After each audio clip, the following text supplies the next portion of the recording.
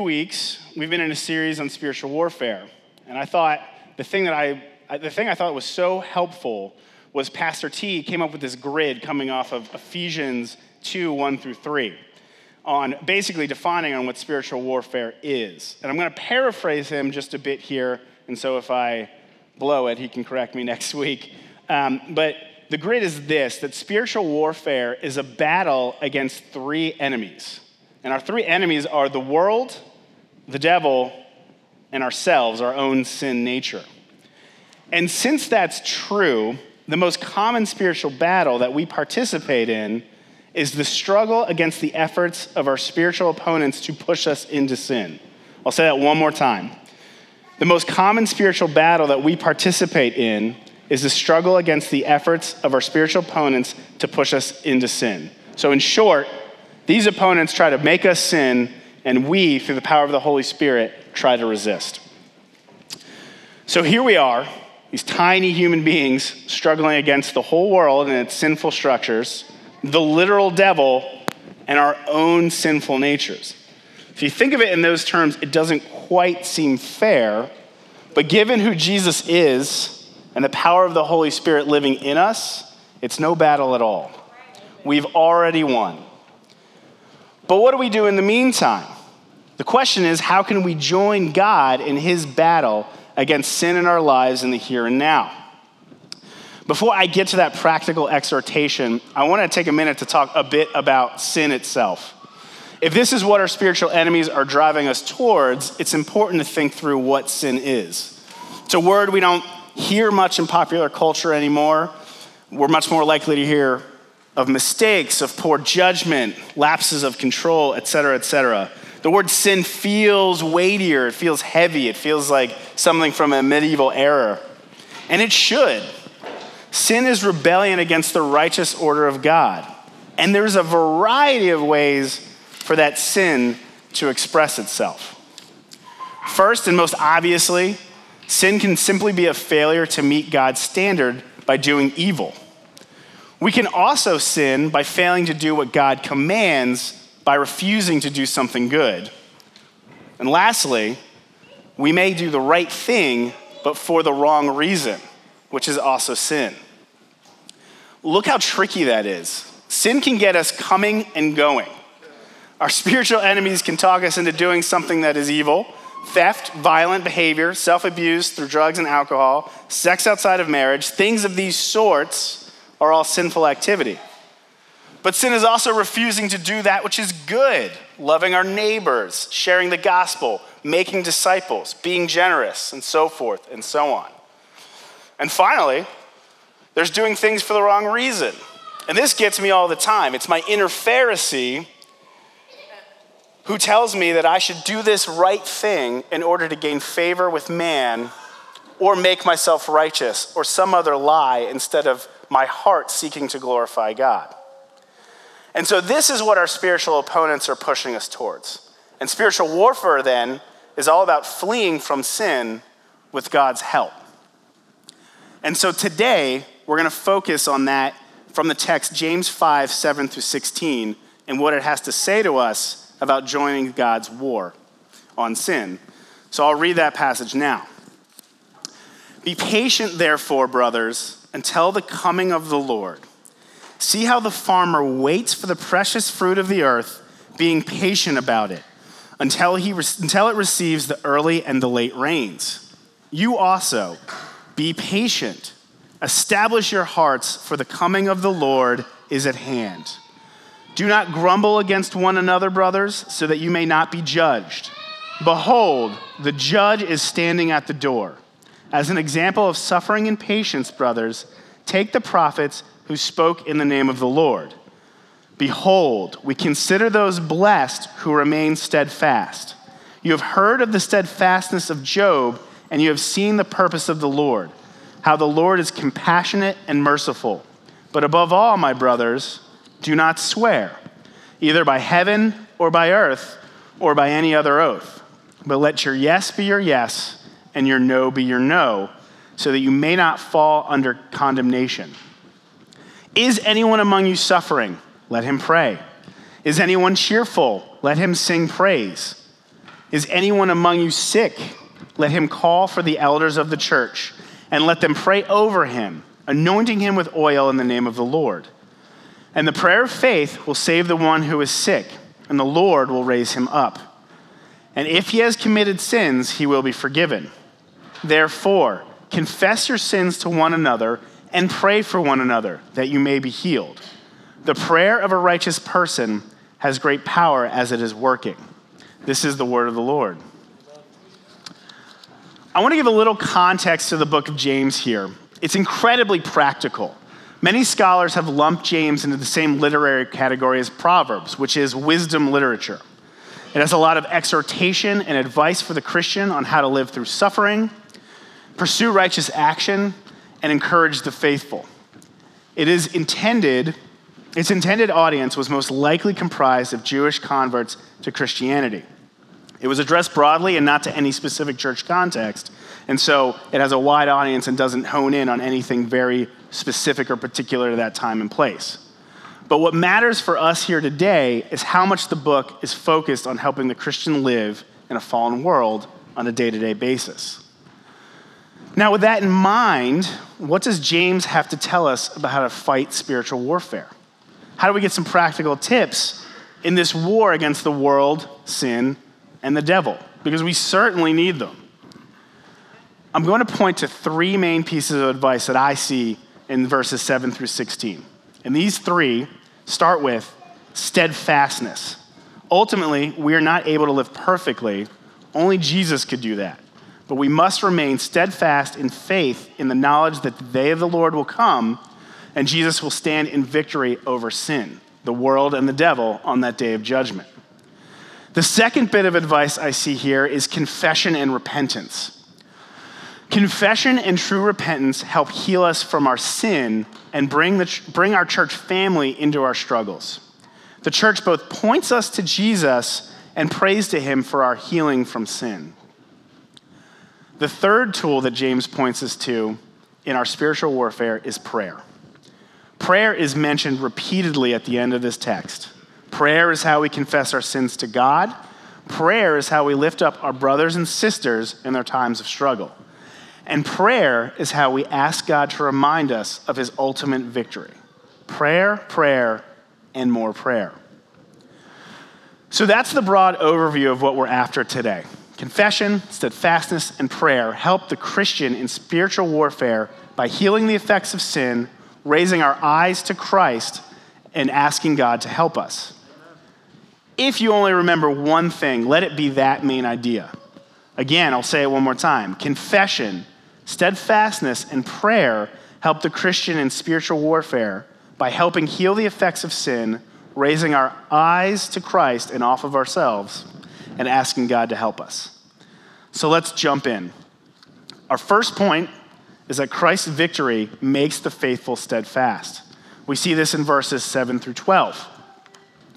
Our patience, our ability to endure, should be driven by the knowledge of how this all ends, by the knowledge that the judge is at the door. So let us behave as if we hear the judge's footsteps on the other side of that door. We know what awaits at the end of all things, Christ's victory over sin and death and the rescue of God's people for an eternity in glory with him. This knowledge should instill patience and steadfastness in us. It should get our eyes off of ourselves. Christ's assured victory robs the world and the devil of their power over the Christian. What can they do to us? On one hand, a great many horrible things are possible. The world has a long history of persecuting Christians. Some of those oppressors have called themselves Christians. But this worldly opposition can only take our lives, and after which untold glories await. The devil, on the other hand, has endeavored to deceive and ensnare Christians since the Garden of Eden. But he too will fall under Christ's glorious return. Revelation 20 says it like this: "And when the 1,000 years are ended, Satan will be released from his prison and will come out to deceive the nations that are at the four corners of the earth, Gog and Magog, to gather them for battle. Their number is like the sand of the sea. And they marched up over the broad plain of the earth and surrounded the camp of the saints and the beloved city. But fire came down from heaven and consumed them, and the devil who had deceived them was thrown into the lake of fire and sulfur, where the beast and the false prophet were, and they will be tormented day and night forever and ever. So what we see here is how it ends for the world and the devil. In the meantime, we as Christians should consider the well-known beginning of this book. Count it all joy, my brothers, when you meet trials of various kinds, for you know that the testing of your faith will produce steadfastness. Let the knowledge of Christ's return and victory allow us to remain faithful in him and consider suffering as an opportunity to gain in steadfastness. For the unbeliever, this should be a sobering call. If one is not in Christ, then he is of the world. He or she is part of the forces arrayed against God's purposes, and that day of judgment is coming. If that's you, do not wait to seek God's grace through faith in Christ. Do that today. If your soul is unsettled by the wickedness and evil you see in the world around you and in your own life, don't ignore it. Pray to God, talk to him, ask him to give you faith and to forgive you. Talk to the friend who brought you here or one of the pastors about what it means to be reconciled to God and to pursue Christ. For the Christian, the outflow here is very practical. James is giving us some really solid advice. He tells us, do not grumble against one another because judgment awaits us all. Who are we to judge the servant of another? We must have patience with one another, both patience with people and circumstances. So it's one thing to be patient in a trial and recognize this is a difficult season in life. I will put my faith and trust in God. It's far more difficult to be patient with people in the midst of those same circumstances. James's point here is that very soon our temporary frustrations will pass away. Doug Moo, a commentator on this book, said this, but grumbling against those who are close to us is particularly likely to occur when we are under pressure or facing difficult circumstances. We vent the pressure from a stressful work environment or from ill health on our close friends and family. And so when we lose control of our tongues here, the people who suffer the most are the people who are closest to us. As the church, this should not be. Likewise, James encourages the Christian to be truthful and clear. Our yeses and nos should be yes and no. Note that both this and grumbling are examples of how the Christian is supposed to keep a tight rein on his tongue, which comprises a large chunk of this book as a whole, particularly in chapter 3. Christians should be in control of their tongues by the Spirit's help. So then, knowledge of Christ's victory should give us patient endurance in this life, in spiritual warfare, and in suffering. As a result, we should endeavor to control our words and be patient with our brothers and sisters. All of this helps eliminate opportunity for our spiritual enemies to entice us to sin. The temptation to slander your brother or sister, the temptation to gossip, the temptation to speak ill instead of well are all common temptations to the body of Christ. Which brings us to our second point, namely that confession and repentance heals sin. James deals with this topic in our text today in verse 16 with the call to confess our sins to one another so that we may be healed. I'm using repentance and confession somewhat interchangeably here, but there is some distinction that I'll get to. But I'm going to start with repentance. What is it? What's repentance? Psalm 51 is helpful here. It's perhaps the most famous example of repentance in the Bible. After Nathan confronted King David about his adultery with Bathsheba and his murder of Uriah the Hittite, David composed this psalm. David's cry is for mercy from our righteous God, and he recognizes that the first place he must start is repentance to God. It is that relationship that comes first. And we see this in verse 4 of chapter 51. David says, "Against you, you only have I sinned and done what is evil in your sight, so that you may be justified in your words and blameless in your judgment." David recognizes he deserves justice from God, so he asks for mercy. He asks for a restored relationship with God. Verse 2 shows us this. Have mercy on me, O God, according to your steadfast love, according to your abundant mercy. Blot out my transgressions, wash me thoroughly from my iniquity, and cleanse me from my sin. So we see that a desire for right relationship with God is the first sign of true repentance. Hear that again. True repentance is first and foremost concerned with a reconciled relationship with God. And that source of reconciliation must be God himself. David asks God to wash and cleanse him. This points to the atoning work of Christ on the cross. It is by Christ's perfect obedience to the law and then sacrifice in his death that allows this cleansing from sin. By confessing and repenting from our sin and placing faith in Christ, we are washed from our iniquity. We are healed from our sin. The wages of sin is death, but in Christ we have eternal life, and so that illness is healed. But godly repentance also seeks peace horizontally with our fellow man. Think of Zacchaeus, that wee little man. He climbed up a tree to see Jesus, and Jesus came to his house. That day, Zacchaeus came to saving faith in Christ, and his response was to restore that which he took from his fellow man and give away his fortune to the poor. And it's easy to say, oh, well, that's nice. But Zacchaeus was a tax collector, potentially one of the wealthiest people in the area, and the way he got rich was by defrauding his fellow countrymen with the full weight of Roman authority behind him. So the money that he gave away to try and atone for his sin or try to make peace with his fellow man was not insignificant. But neither was his sin that he committed against his people. So what we see here is that true repentance desires reconciliation with God vertically, but also with our fellow man. It tries to make amends. And note how Zacchaeus' specific repentance pulls him away from the very sin that ensnared him and condemned him. He is ridding himself of wealth, the very thing he stole, the very trap the spiritual forces of evil sucked him in with. Repentance means renouncing our old sinful ways of life.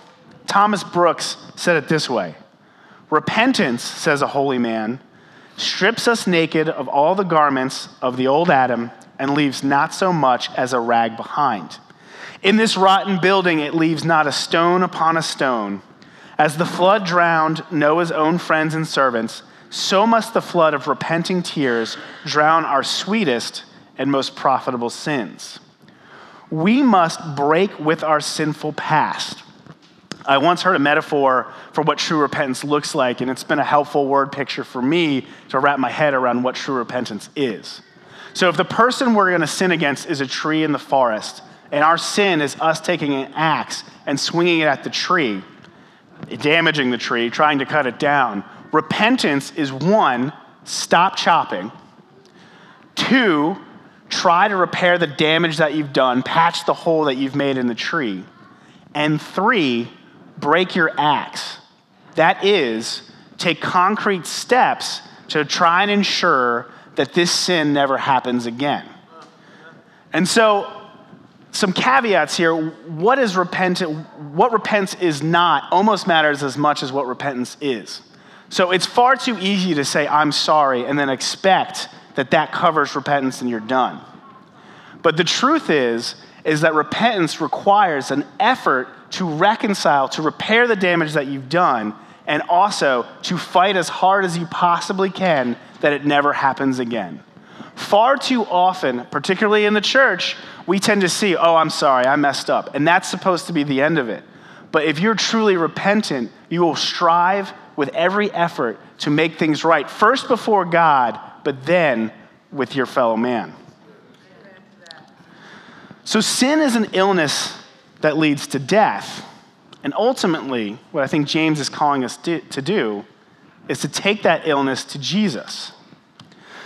So what I find so fascinating about verse 16 and the exhortation to confess is that it comes in the larger context of talking about being healed from sickness. And so I'll read 13 through 16 again to reorient ourselves to that context. Is anyone among you suffering? Let him pray. Is anyone cheerful? Let him sing praise. Is anyone among you sick? Let him call for the elders of the church and let them pray over him, anointing him with oil in the name of the Lord. And the prayer of faith will save the one who is sick, and the Lord will raise him up. And if he has committed sins, he will be forgiven. Therefore, confess your sins to one another and pray for one another that you may be healed. The prayer of a righteous person has great power as it is working. I'll be honest, this text is a lot to unpack, and there's quite a bit of debate about exactly what it means. Some commentators think that the prayer of faith mentioned is some type of spiritual gift where the elders are praying in line with God's will, and the healing that results is simply a recognition of God's will in action. Others believe that the sickness referenced here is a spiritual sickness, and healing means salvation. The Greek word translated as sick can mean either being weary, ill, or worn out, or it could also mean being physically ill. The Greek phrase translated as will raise him up can be seen as physical healing or to be raised from sleep or awaken. So you can see why there's some debate about what actually is being talked about here. But to get lost in translation nuance would miss some of the obvious implications for us today. I think there are some rather clearly spelled out duties here as it relates to seeking God's healing. First, the sick member of the body calls the elders. And then second, the elders pray and anoint.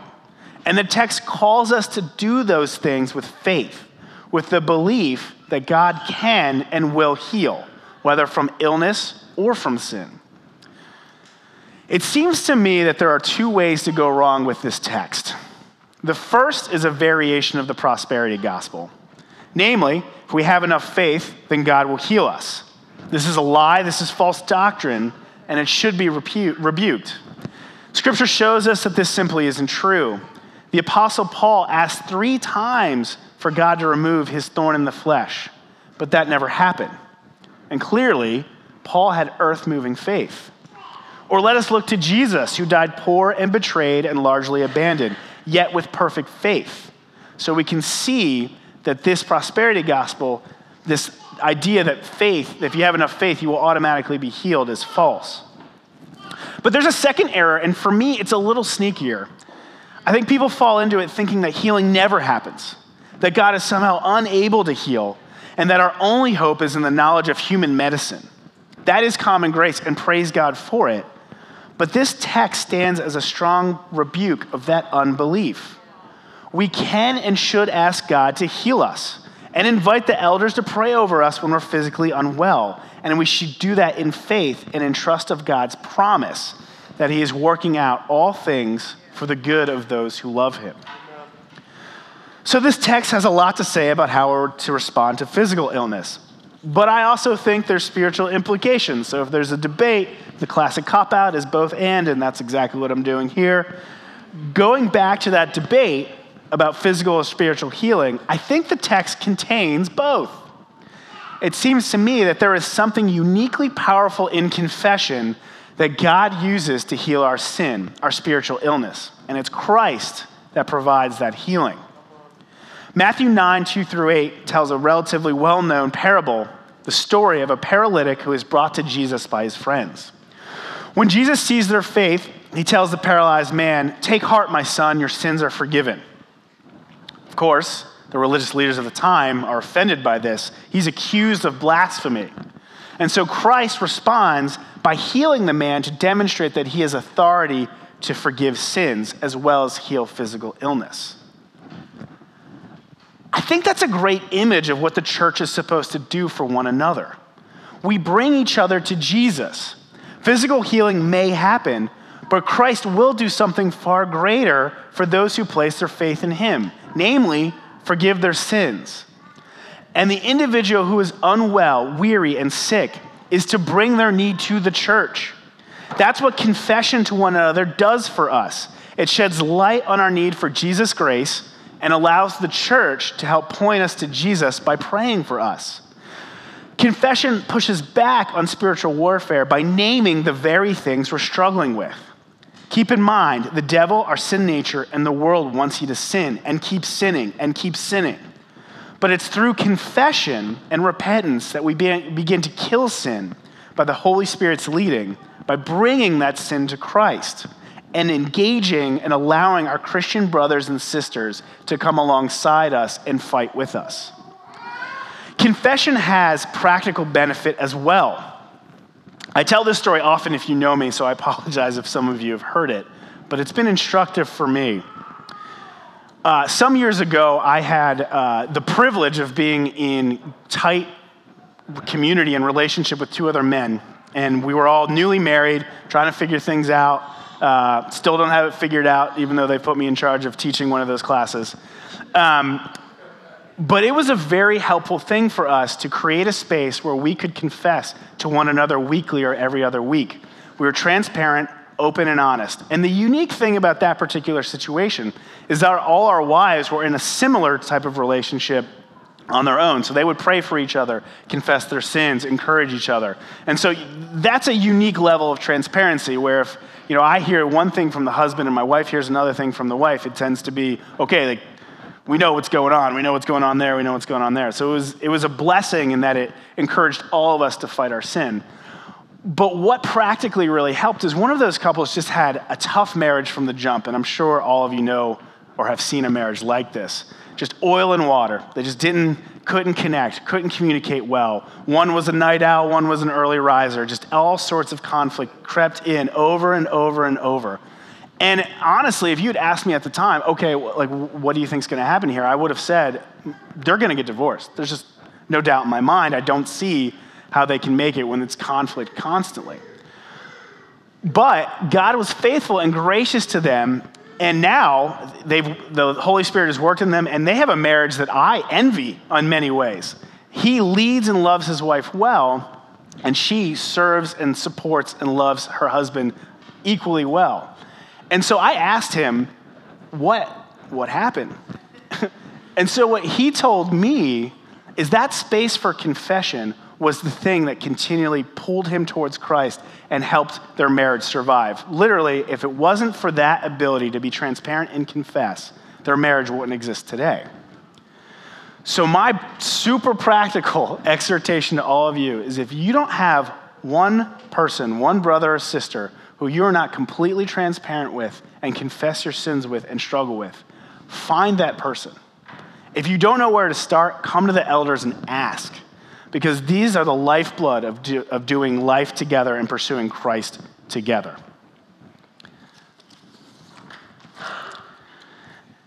I have a couple of caveats about confession here. And one, given the recent news in the Southern Baptist Convention about the covering up and ignoring of sexual abuse of kids, I do want to note that confession and repentance does not absolve anyone of legal responsibility.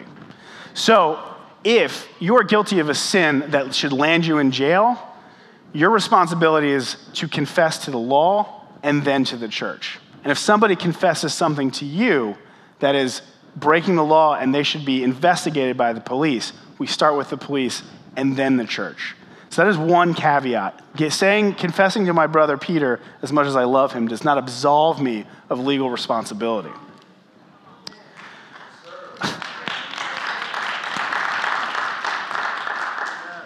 That brings us to our last point.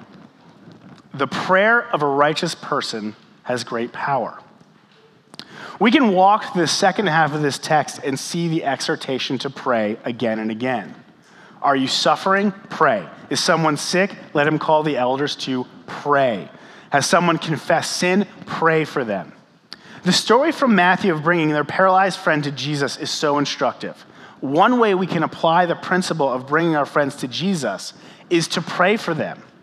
Additionally, our enemies in spiritual warfare are all far too powerful for us alone. We have zero ability to stop our hearts from sinning. We have no ability to redeem the world so that it loves godly values and encourages holy behavior. We have no ability to fight the devil. He's literally a cosmic being on another plane. The only hope we have is in Christ to fight our battles for us. But praise God, he does that and has already won on the cross. The Lord also calls us to pray for him. I think of Luke 18, 1-8, and I'll read it to you now. And he told them a parable to the effect that they ought always to pray and not lose heart. He said, in a certain city, there was a judge who neither feared God nor respected man. And there was a widow in that city who kept coming to him and saying, "Give me justice against my adversary." For a while he refused, but afterward he said to himself, "Though I neither fear God nor respect man, yet because this widow keeps bothering me, I will give her justice, so that she will not beat me down by her continual coming." And the Lord said, "Hear what the unrighteous judge says. And will not God give justice to his elect who cry to him day and night? Will he delay long over them? I tell you, he will give justice to them speedily. How much more just and loving is our God than an annoyed judge?" Christ calls us to always pray. God welcomes our prayers. He is pleased that we come to him. So let us do that. And this too bears fruit in the real world. There was a woman some years ago. She's a Christian, young married couple, both Christians, and they had 2 kids. Their youngest kid was a boy, and you're not supposed to have favorites, but it was her favorite. And from the day he was born, she prayed for him. And he came to the Lord at a young age, and she was encouraged by that, and she continued to pray for him. However, at age 15, like young boys are so often guilty of doing, he became interested in things of the world, whether that's partying, whether that's chasing women, whatever it was. And she didn't know what to do, so she continued to pray with him. At 20, this boy went to college, where the things of the world are all the more ensnaring, and more prodigal he became. And again, she didn't know what to do, and so she prayed for him. At 25, he now worked, and so he had a little bit of money, and so pursuing things of the world became even more easy and more difficult for him to get away from. And again, the mother saw this, but didn't know what to do, but she did know she had to pray. And so her prayers started to be answered around 27, 28. This boy started to realize that the things of this world were empty and hollow, and only Christ would satisfy the deepest desires of his heart. And so that's when he began to love Christ. And at age 30, he was married and faithfully pursuing Jesus. And at age 35, he got the opportunity to talk about confession and prayer at Anacostia River Church.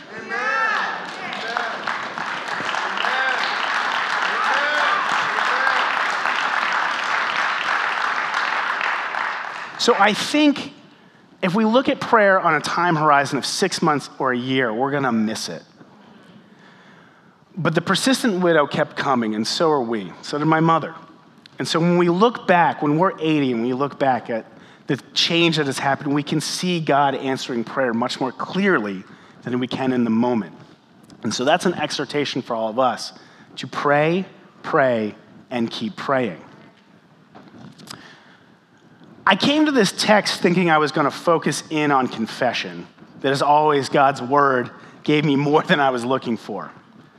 I was struck by how keeping our eyes on Christ's victorious return enables steadfast endurance, and how prayer commits our care into the hands of a loving Savior. But still, I am struck at how confession can help heal us of our sin. Dietrich Bonhoeffer, in a quote, said it this way, and it's long, but I think he basically wrote my conclusion for me, so I'm going to read it. He said this: "You are a sinner, a great, desperate sinner. Now come, as the sinner that you are, to God who loves you. He wants you as you are. He does not want anything from you, a sacrifice, a work. He wants you alone. You can hide nothing from God. The mask you wear before men will do you no good before him.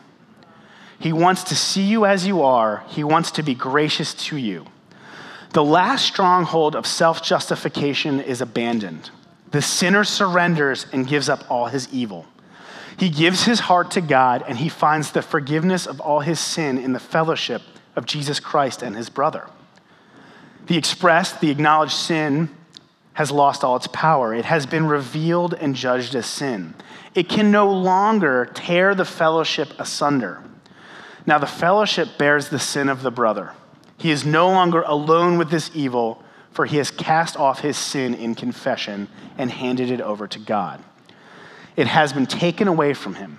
Now he stands in the fellowship of sinners who live by the grace of God and the cross of Jesus Christ. If a Christian is in the fellowship of confession with a brother, he will never be alone again. So confession removes the mask and allows us to live in the light of Jesus' grace with him and with one another. Let's pray. Heavenly Father, I ask that you stir our hearts to be more open and confess more to one another, that people would be amazed by the grace and transparency that mark this body at Anacostia River Church. I pray that you keep Christ's victory uppermost in our minds and that stirs us to be steadfast in the world while we wait for Christ's return. I pray that you make us a people of prayer, that we continually bring all things to you, that we seek your will first before our own, and that we pray for your glory and the expansion of your gospel here in this city. I'm grateful for these men and women. I'm grateful for their passion for you, Lord. And I pray that you would continue to grow that. We love you. In Jesus' name, amen.